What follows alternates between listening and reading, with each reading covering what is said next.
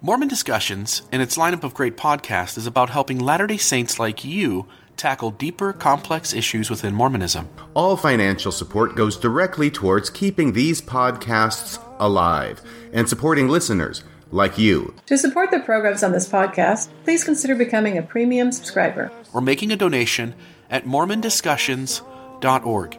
Again, that's Mormon Discussions, plural with an S on the end, .org. Donate today and support programs like Mormon Discussion, Radio Free Mormon, Mormon Awakenings, the Mormon Wellness Project, Mormon History Podcast, Marriage on a Tightrope, and others. If these programs benefit you, and you want to see these continue, please consider making an annual donation starting today. All donations are tax-exempt inside the United States and go towards keeping the podcast alive.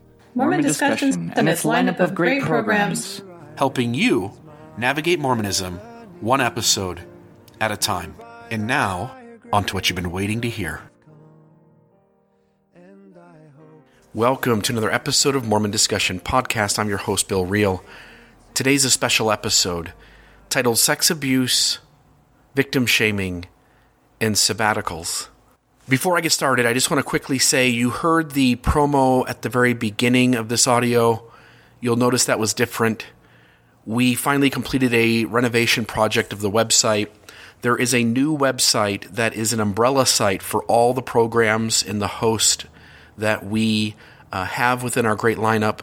That website is mormondiscussions, plural.org. So Mormon Discussions with an S on the end, .org. That's it, mormondiscussions.org. The old podcast is mormondiscussionpodcast.org, singular. And that website will continue, at least for the short term, as it hosts the main feed that contains the entire umbrella. We hope to continue to have that main feed where you can get all the programs in one place, like on your iPhone, as well as on third-party apps like Stitcher and others. But if you go to mormondiscussions.org, you'll see each of the podcasts that we host. Each of those have their own individual website that you can get to by clicking. Below that, you'll see the host. In each host, you can click on and read a biography. There's still some things being done. There's still some work being done. This isn't a completed project, but it's far enough along that we wanted to get it up and running and make it useful to each of you. If you become a premium listener, you're essentially going to sign on to mormondiscussionpodcast.org, the old site, and access those episodes there, as well as continue to get them on those third-party app. Such as Stitcher and Podcatcher and others like that. So today's episode, and it is March 22nd. We are dealing in the last 48 hours with this audio from a woman who records Joseph Leighton Bishop Jr. Acknowledging that he is a sexual deviant and caused some trauma to this lady. And so for 48 hours, I've been sitting and thinking and wondering and putting a bunch of stuff on Facebook, little tangents of these issues, trying to wrap my head around it, help you wrap your head around it, but more importantly, point to the church and say, like, something has to change, guys. Something has to be better. You can't keep doing what you've done. We live in an information age. It has changed the game. You can't pretend all is well. You have to use words and actions that show all is well. But before we get to that, I want to tell a story. I grew up on a dead-end street in northern central Ohio. So the center of the state, but then go all the way north until you get right to Lake Erie. And I lived in a city, and absolutely a city. Had some urban areas, had some rural areas, but where I lived was in the center of town, and it really wasn't just a small town, it really was a city. And I lived on a dead-end street, and this street was about a half mile long, and I grew up in the street from the age of 4 till the age of 12. And on this street wasn't just my friends, but it was also my cousins too. I had two homes, my two uncles, who lived on that street. And so I had several cousins who lived on that street with me. And as you can imagine, living close to cousins makes for a really fun growing up. My dad and his brothers were really close. And I had a chance to spend a ton of time around my cousins. They spent the night at our house. I spent the night at their house. And we were really close. My cousin that I was closest to on that street, his name was Richie. And Richie and I did everything together. And when I was 12, my parents were really poor when I was a kid. Now, I didn't know that. I go back and look at pictures, and I see the rags of clothes that we were wearing as a shirt and as pants or shorts. But at the time, I didn't know, because my parents just loved us to death, and so I didn't comprehend how poor we were. My dad worked for an asphalt company and for a quarry, and so he would go out in his younger days and work the road maintenance, and work with projects in the city to get the roads down with new asphalt. And my dad would come home smelling like asphalt. It was one of these smells that even to this day, when it rains in hot southern Utah, and suddenly the smell of the road just kind of hits you. It's a fond smell for me, because I grew up with that smell in my home, and my dad but specifically was in my growing up, an incredible father. And I wouldn't trade my childhood for nothing. Like, my childhood was perfect. But my dad and my mom, they furthered themselves. My mom was a nurse's aide, and she went back to school and got her nursing license and was an LPN. And even after that, continued her education to become highly trained in focused areas such as wound care, which has benefited her greatly now in this part of her life as she is towards the end of her career. My dad ended up being the foreman of a quarry, and he got that job sometime when I was about 8 or 10 years old. And my dad he goes to work every day. Doesn't matter what he's sick with, doesn't matter what's happening. He shows up, he punches in, he stays as long as he needs to. I mean, there were times where he would work 70, 80 hours a week. There were times that he would work years on end without ever calling off sick. My dad is just one of those guys, he just will do it. And he smiles and he's happy about it. And he loves going to work. Like, it wears him out. And sure, it's hard, but he enjoys it.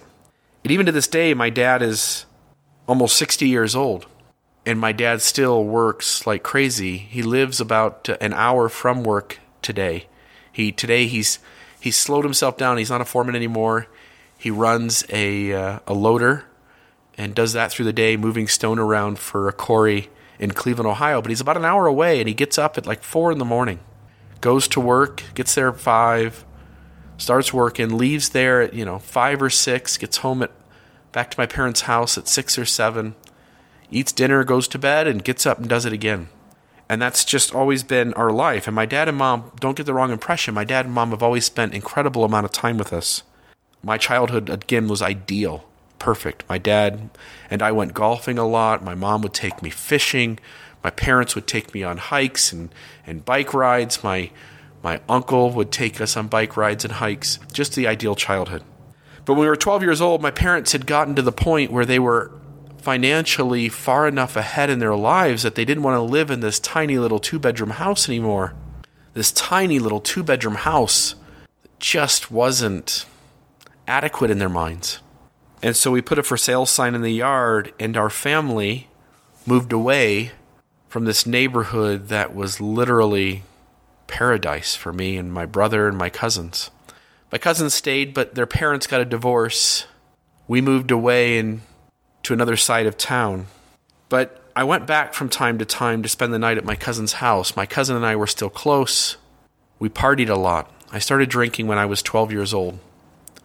I started using marijuana when I was 14, and by the age of 16, I was selling pot. I was buying it in large quantities from a coworker, and then I would split it up into smaller portions, and then I went out and sold marijuana for about a 6-month period. When I was 14 and started, again, I'm drinking at this time, I start using cannabis, and I go to spend the night at my cousin's house, my cousin Richie. And he had a sister, my other cousin, Laura, and the two of them are just incredible. Well, we're partying one night, and we get together with other friends on the street. Now, mind you, it's just not my cousins on the street. It is 4 or 5 kids that I grow up with from the age of 4 till the day this event happens. These are kids that I spent hundreds, if not hundreds and hundreds and hundreds of hours with over the course of my childhood. These are kids I went to school with, too. These are kids I built forts with. These are kids I built igloos with. These are kids that I snuck into the county fair with. I know these kids. I know their parents. I've spent the night at their houses. And I'm 14 years old, and I go back to spend the night at my cousin Richie's house, and we're partying, and we get together with all these kids. There's 4 or 5 of us. And it's dark time. It's 9 o'clock, 10 o'clock at night. And one of the kids knows that a girl down the street, that her parents are out of town.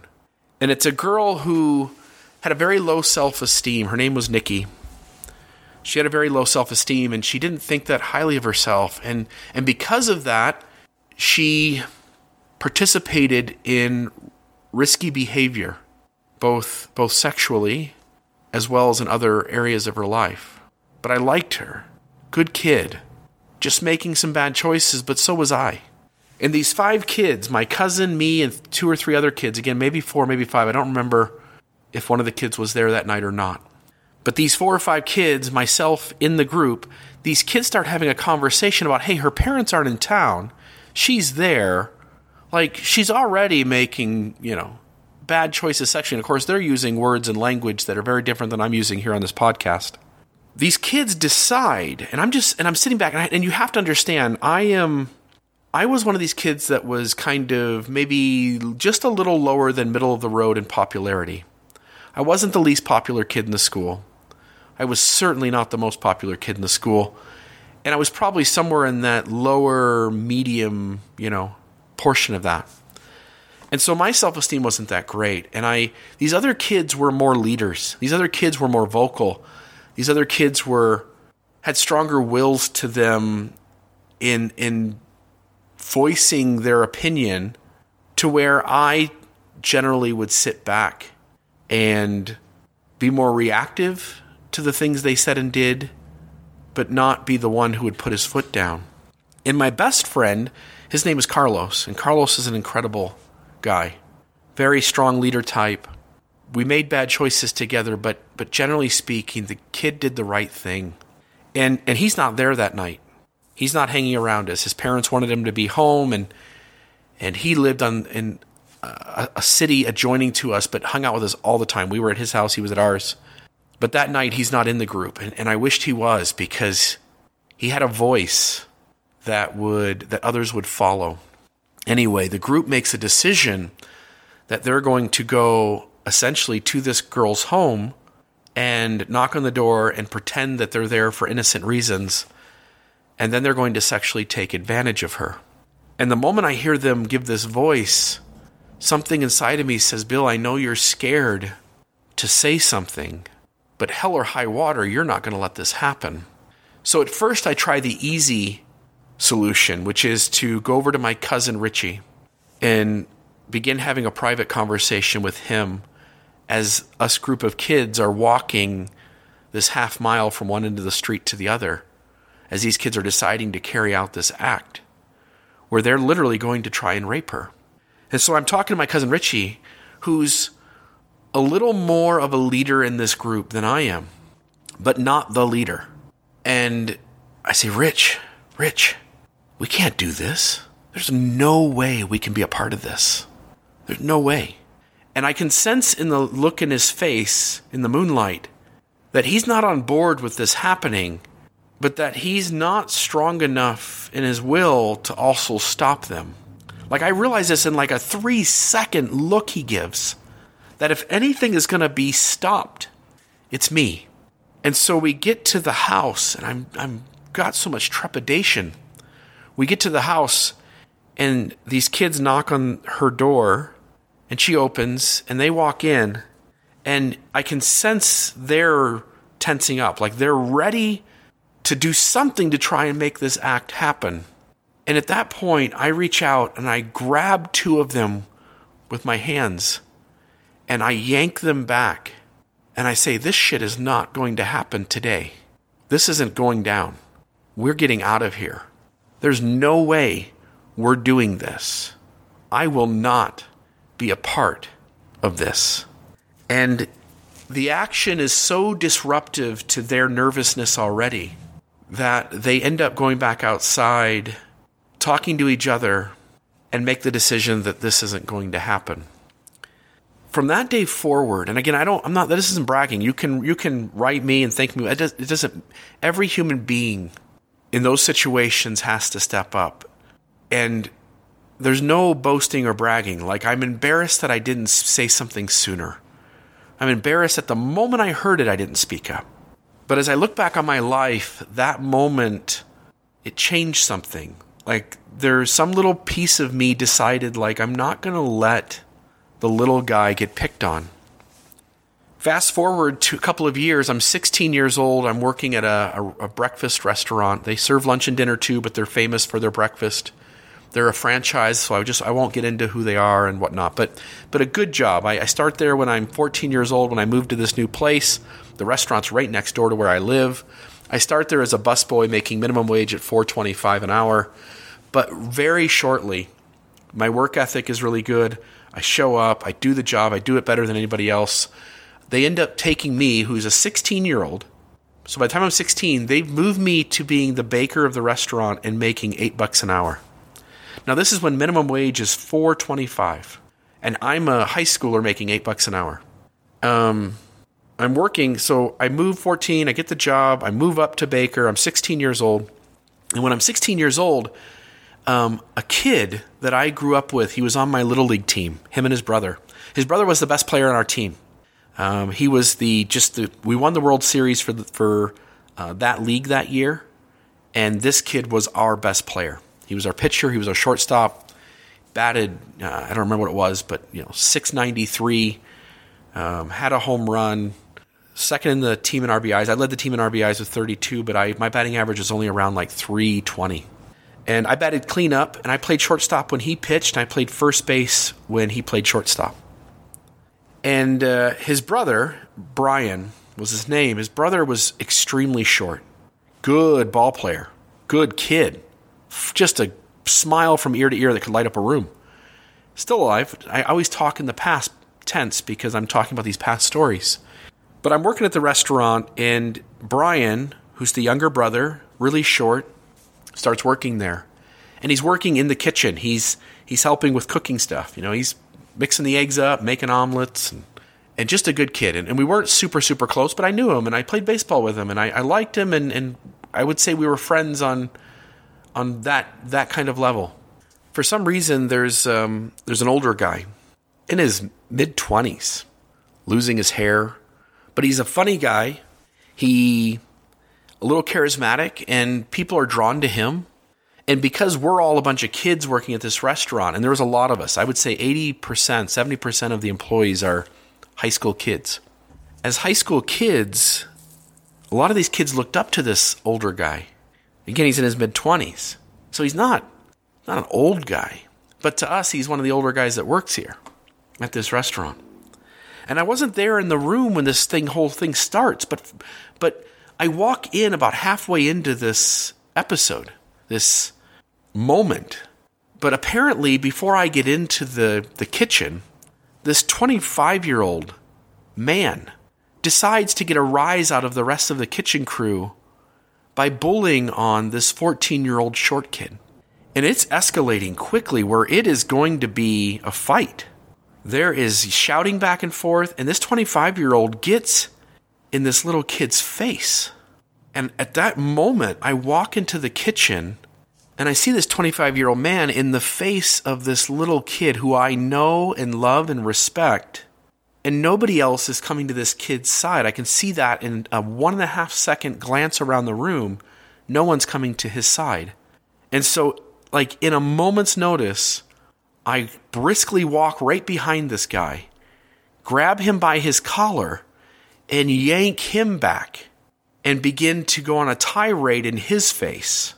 And I don't know if he was scared of me, because there was no reason to be in terms of size and strength and all that was going on. So I don't know if it was that he was scared of me or that I had just done what was the least thing he expected to happen, and as such kind of shook him into approaching the situation differently. But within a few minutes, he's apologizing to this kid. And I take Brian aside a few minutes later. I said, Brian, I don't know what was going on, man, but just I'm sorry that he did that. And obviously, Brian thanks me up and down, but again, there's no need to thank me. Yes, the rest of the room isn't acting, but darn it, hell or high water, someone needs to act. No one should stand by while 14-year-old kids rape a 12-year-old girl. Hell or high water, no one should stand by while a 25-year-old man beats up a 14-year-old kid. There are people in our society who are either weaker or perceived as weaker, who are marginalized, and somebody needs to stand up for those folks. Fast forward, a year later, I'm 17 years old, and again, I'm making bad choices. I'm drinking several nights a week. If I'm not drinking, I'm using marijuana. We're going to parties, and I'm having fun. I'm not regretting it. I'm having a blast, but I can see now looking back, like I was going down this path that was going to sooner or later lead to some misery. I come from a family of alcoholics. I come from a family of aunts and uncles, my dad included, who drink heavily. And it doesn't make them bad people. They're, for the most part, as far as I know, they're good people. Hardworking, but alcoholics nonetheless. 17-year-old me, I encounter the church. The girl I'm dating, who I eventually marry. The girl I'm dating, she's a Mormon. I'm meeting with the missionaries. It's magic. Mormonism, and I've said this in interviews and other places, Mormonism, and I mean this, Mormonism changed my life for the good. It picks me up and it sets me down in some other space where now I have so many more options and my life has so many more opportunities. The church meant everything to me, and it's this love for what the church meant to me that from my faith crisis till recently, I have hung on. It's why I hung on this long. I knew there was good here. And while the history is messy, and as information surfaces and new events transpire, it's becoming more and more problematic, I had confidence all along the way that Mormonism would adjust for the good. And in the middle of my crisis, Elder Holland and Elder Marlon Jensen promised me that it would. At 29, I was called to serve as a bishop. Somewhere along the way, I became aware that a man in our ward was accused by his 2 foster daughters of having molested them. They were adults now, but they had accused him of molesting them.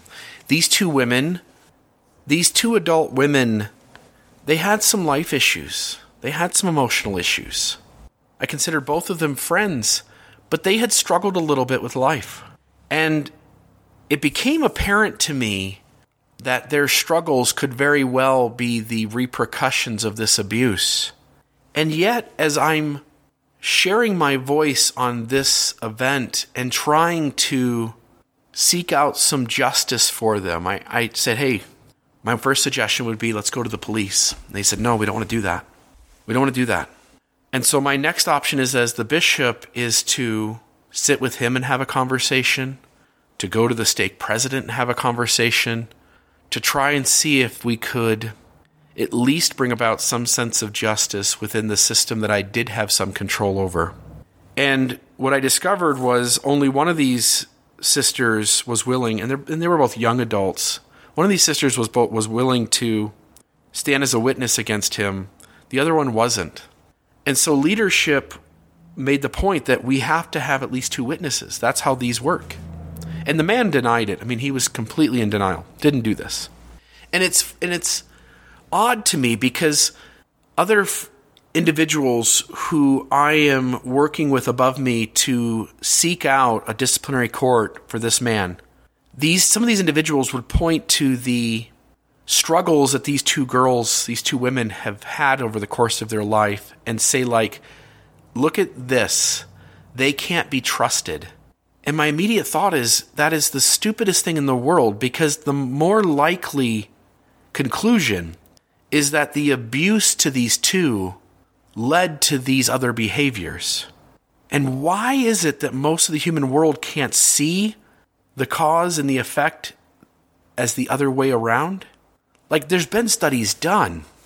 Most sexual abuse allegations are true. Not just most, like 99.8% of them. When you look at the data and the ways in which they can show this data and pull this data out, the rate of the accuser being right, being true, being honest about the abuse they suffered is extremely high. We live in a world where we want it to be 50-50 and we want to cut everybody a break, and until there's clear-cut evidence, we want to reserve judgment. But I'm simply saying, let's lean on the side of the allegations being true in terms of taking the allegations seriously. When November 5th of 2015 hit, you can go back and listen to the 2 or 3 episodes I did that month. I felt like I was punched in the gut. It was a kick to the stomach.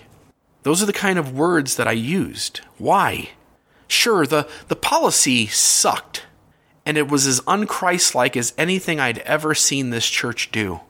But when November 5th of 2015 hit, it was the first time it struck me that Mormonism appears as if it's going to resist the very changes that would create a shift to a healthy and good church. Remember, in the middle of my faith crisis, I thought to myself, this thing is going to change. This thing is good. Look at all the good it's been to me in my life. This thing is going to adjust. It's going to change. It's going to be vulnerable. It's going to acknowledge it's made mistakes, and it's going to get better. When the LGBT policy hit in 2015, it was the very first moment in my head. It literally took me 48 hours to get past this initial thought. I realized that my church, the church I love, it may not be good.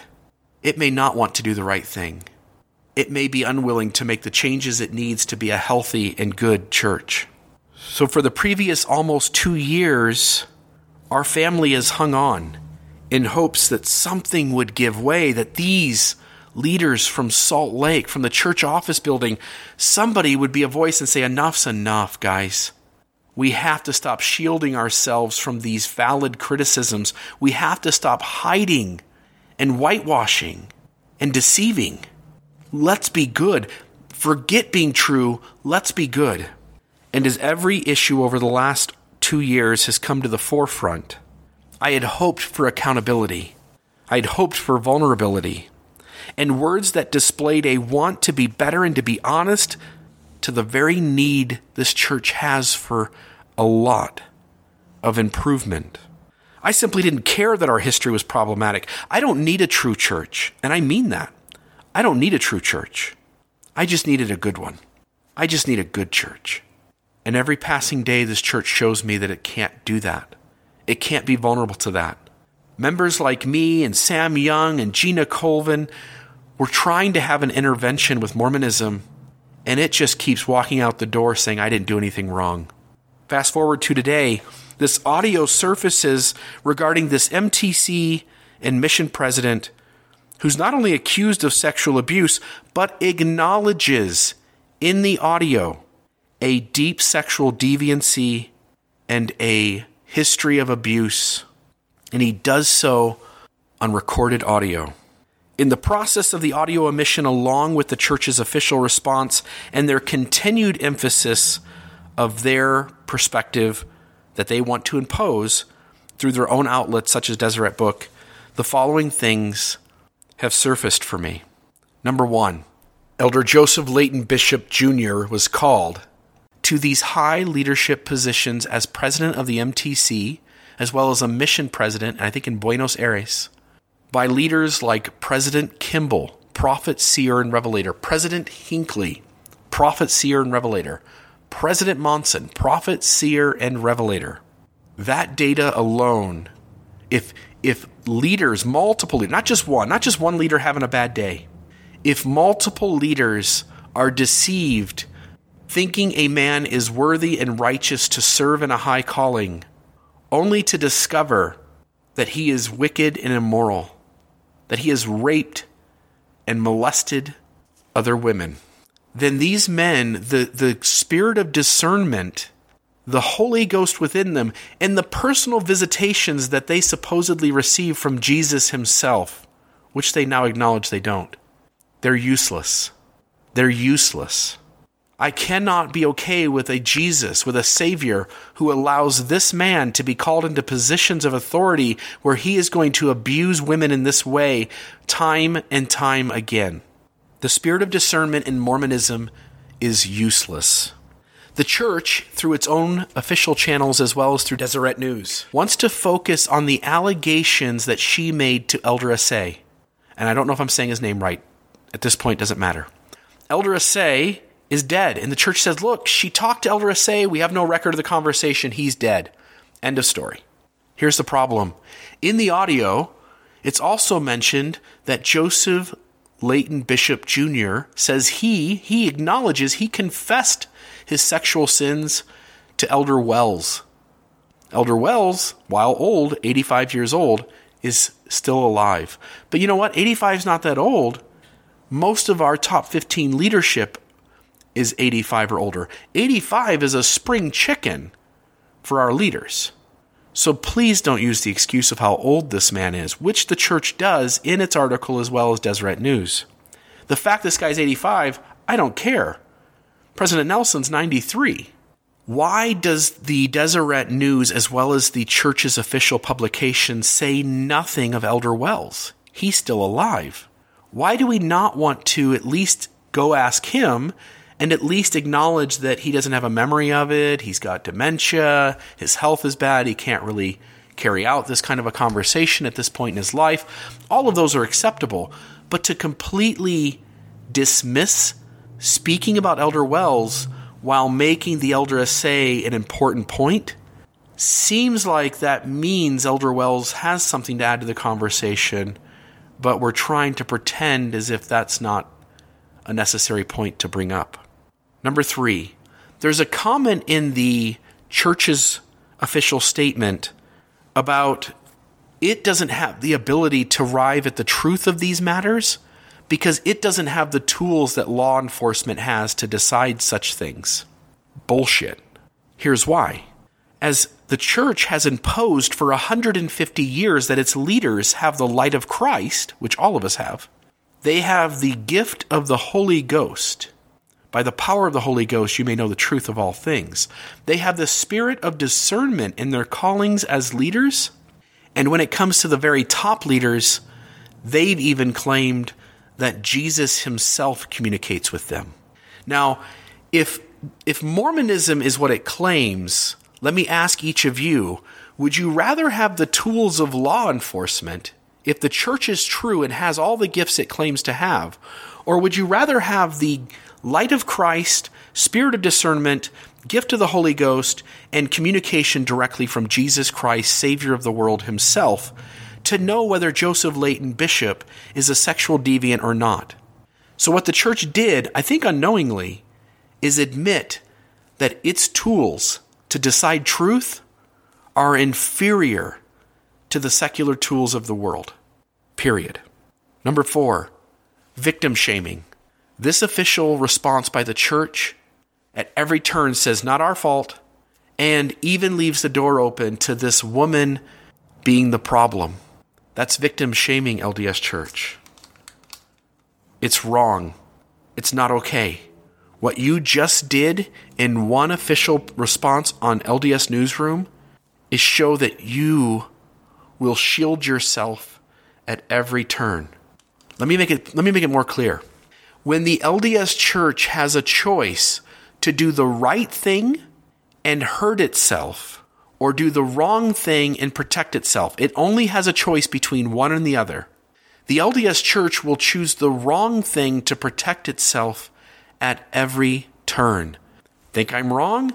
Name for me an instance where the church hurt its value to its tithing-paying members unnecessarily when that choice did not benefit the church in some way. Exactly.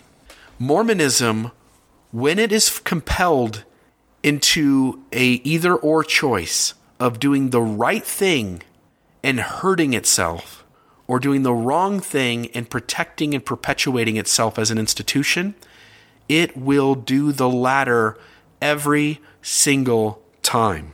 Number 5, in the official response by the church, they acknowledge that this was brought to their attention in 2010. Strangely, not a whole lot happened.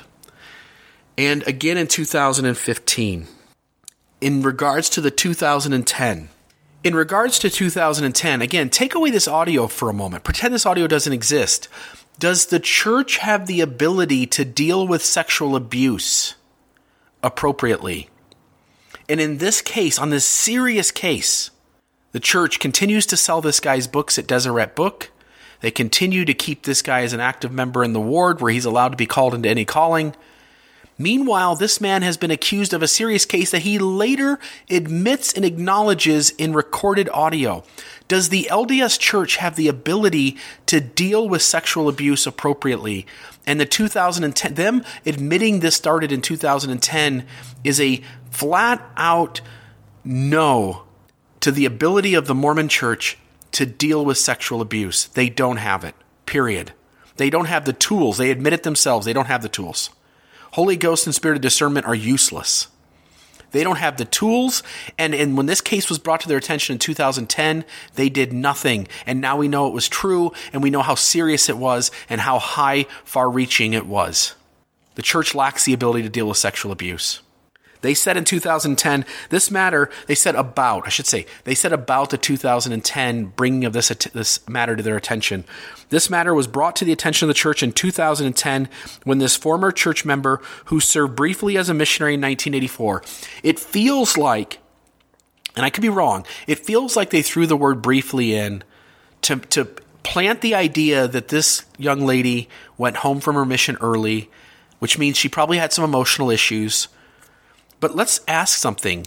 If you were a missionary in the MTC and your mission president ripped your dress off and attempted to rape you, might you go home from your mission early? When this former church member who served briefly as a missionary in 1984 told leaders of the Pleasant Grove, Utah West Stake that she had been sexually assaulted by the president of the Provo Missionary Training Center, Joseph Bishop, 25 years earlier. Now here's where the church spins. The church says they listened carefully to the claims being made, and then this was immediately reported to the Pleasant Grove Police Department, and the police interviewed her at that time. The church does not know what she said in that interview, but the church received no further communication from the police concerning the matter. This is spinned in such a way as to make it sound like the church did the right thing and did all it could do. The church did not turn the matter of abuse over to the police. The church turned the matter of the fact that this lady was so traumatized from this abuse that took place 25 years earlier that she was making physical threats to Joseph Bishop's life. And the church, hearing that threat to this male leader in their patriarchy, turned the matter over to the police in terms of the assault. The police have said that unfortunately in Utah, the statute of limitations at the time was 4 years, and that they would have brought charges to Joseph Bishop, except that the statute of limitations had expired. In other words, the church is saying, like, we just couldn't find anything to do here. There really wasn't anything. We turned it over to the police. When what the church turned over to the police was a physical threat to their male priesthood leader, to this guy who had served in the upper echelons of the church in terms of being an MTC president and a mission president. And they had turned this lady in, essentially, as making physical threats to Joseph Bishop. The police said the claims were valid. The prosecutor says, we would have prosecuted, we would have made charges, we would have gone out there and done something, except the statute of limitations expired. One has to wonder, in a system like Mormonism, is there pressure to be quiet when abuse occurs, rather than to speak up because of the dynamic of authority and patriarchy? And I think the answer is yes. In other words, Mormonism creates a culture that keeps people from talking when the abuse happens, and then years later when they speak out because enough is enough and they can't keep carrying it, the statute of limitations expired. Those local leaders met with Mr. Bishop, who denied the allegations, unable to verify the allegations. Why? Because the light of Christ, spirit of discernment, Holy Ghost, and personal conversations from Jesus himself are insufficient to prove whether someone is innocent or guilty of a heinous crime like sexual abuse while serving in a leadership calling inside the LDS Church. Because they couldn't come to any decision on whether he had done it or not, they did not impose any formal church discipline on Mr. Bishop at that time. In other words, Mr. Bishop, you're welcome to keep serving in the primary, the nursery, the young men's, the young women's. You can do the temple prep class for the 18, 19, 20-year-olds. That's fine. There's no reason to stop you. And by the way, let's keep selling your books at Deseret Book and see if we can make a few more dollars there too. Again, from the church's official response, the matter resurfaced in 2016 when the same individual contacted a stake president in Pueblo, Colorado. And then again, now this is important, and then again a few weeks later in January 2018. When the church was contacted by a lawyer representing her, he provided a copy of a recording that she had made of a conversation between her and 85-year-old Joseph Bishop in December of 2017. This is why this is important. In January, the lawyer goes to the church and says, I have recorded audio of a higher up leader in a calling that was called by the absolute upper echelon of the church. And this leader, who served as the president of the MTC and as a mission president out in the field, sexually abused and admits to sexually molesting and abusing and being a sexual deviant towards lots of women, certainly more than one, more than two. What does the church do in that same exact time period, just days after? They propose legislation through the Salt Lake Chamber to quickly turn Utah from a one-party state, meaning that one person in a conversation only has to give permission for that conversation to be recorded, to change it into a two-party state where now everyone in a conversation has to give permission for it to be recorded, and shared. Think about that. The church has audio presented to them that one of their own within their patriarchal institution has sexually abused women and admitted to it, and they quickly move to make Utah a state in which that audio cannot surface. Is that healthy? Is that the good church that we all love? Is that the Mormonism we all look to help us guide our lives? Absolutely no. Even if the two instances are unrelated to each other, the church should know better once it heard that audio to go, you know what? We can see there's a need for such audio to be able to go public, that we would never, ever propose such a legislation as that. LDS Church, once again, please look in the mirror. You are dysfunctional, and you are borderline on committing evil. You are borderline on being a willing participant in creating and perpetuating trauma and abuse, marginalization and unhealthiness. When it comes to teen suicides because of the LGBT issue and because of the works and righteousness bar that we set, and when it comes to things like one-on-one interviews that Sam Young is speaking to, when it comes on permitting and encouraging the freedom of audio that incriminates members of our church in abuse and trauma, at every turn, LDS Church, you are shielding yourself and protecting yourself instead of doing the right thing. I no longer, and haven't for a long time, trusted you to be good. You no longer are an authority in my life and in growing thousands and thousands and thousands of others because of things like this. You cannot be trusted to guide our lives. You're losing trust daily because you're choosing to fight for this space where some members can still see you as true Meanwhile, you have laid being good on your own altar. Deseret Book continued to sell his books, Joseph Leighton Bishop Jr.'s books, until this became a public nightmare. And then they removed them. The church continues, quote, "The church as a religious organization does not have the investigative tools available to law enforcement agencies, nor can the church substitute for the courts in adjudicating legal claims. The church has great faith in the judicial system to determine the truth of these claims." First off, bullcrap. The church does not trust in the world to figure out whether it's done something right or done something wrong. Number one. Which is why the church has settled thousands of sexual abuse cases by throwing money at it. Number one. Number two, the church is saying, look, we don't have the ability to get to the bottom of this in the way that the tools that the law enforcement agencies do. Think about this for a minute. The church doesn't have the ability to get to the truth of a matter with the tools it has compared to the tools that law enforcement agencies have. Again, the church, if its claims are true, has the light of Christ, the spirit of discernment, the gift of the Holy Ghost, and visitations and dialogue straight from Jesus Christ himself.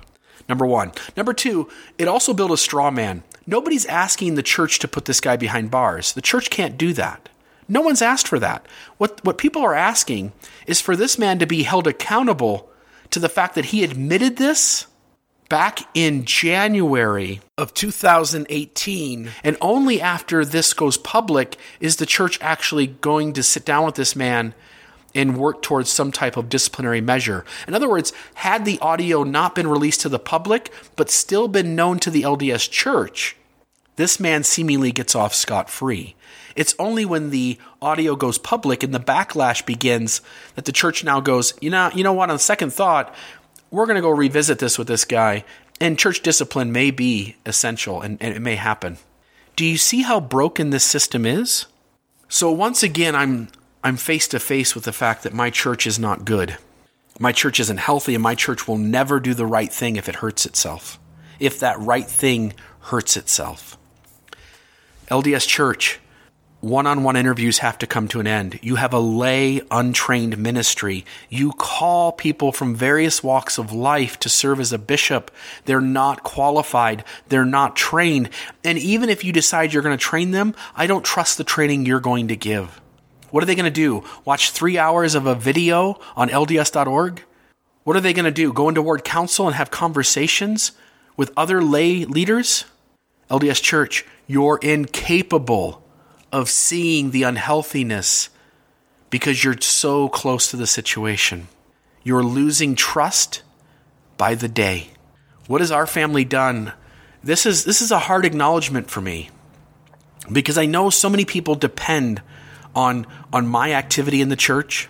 So many people depend on having voices on the inside. But our family made a group decision 4 months ago, around Christmas time, that Mormonism had become so toxic, and it had reassured us over and over and over again that it just was not going to choose to be a good church. That we sat down as a family and we decided that we can no longer attend in the current state that Mormonism is in. Since then, we've had all this stuff with Sam Young, which has reinforced that the church has zero ability to ever acknowledge that the world is ahead of it and that the world is pointing to some unhealthiness, and that pointing and that unhealthiness is valid. The church shows no ability to do that. And then this case here just shows it so clearly that Mormonism is not a safe space to be in at present. So for the last 4 months, our family has been on a sabbatical. And I'll call it that because I'm open, at least me as a member of my family, I'm open to returning. Some members of my family are not. They've left the church for good. I'm open to returning, but Mormonism has to let go of the authority that it holds, and it has to admit just how fallible it is and how unhealthy some of its mechanisms are. It has to own those, and it has to show a willingness to hear those voices outside of its leadership and give space for the criticism of its unhealthiness, and to then make an honest effort to deal with that and to fix those mechanisms. I don't know that it can. I used to hope that it could. My hope is flickering. I don't know that it can. I think Mormonism has shown me that for at least the next 30, 40 years, it only knows how to protect itself. And in protecting itself, it's actually hurting itself deeper. Denial, obfuscation, dismissing, and distancing yourself from criticism are not healthy. Mormonism, I will forever be grateful that you taught me to be a good person when I was a 17-year-old kid. I will forever be grateful that you helped me to meet my wife.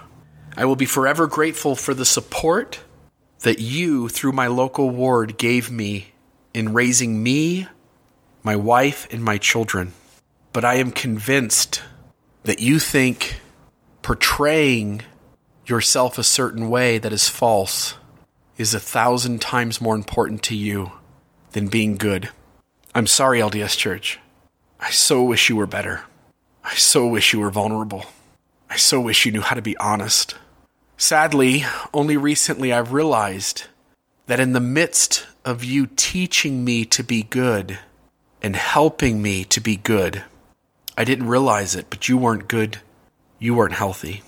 May Mormonism fix itself. May Mormonism be vulnerable to the deep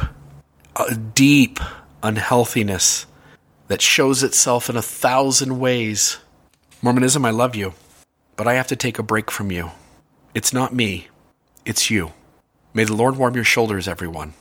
God bless you. May each of you make the decisions in your life that bring you peace, that give you a safe space to be you. In the name of Jesus Christ, amen.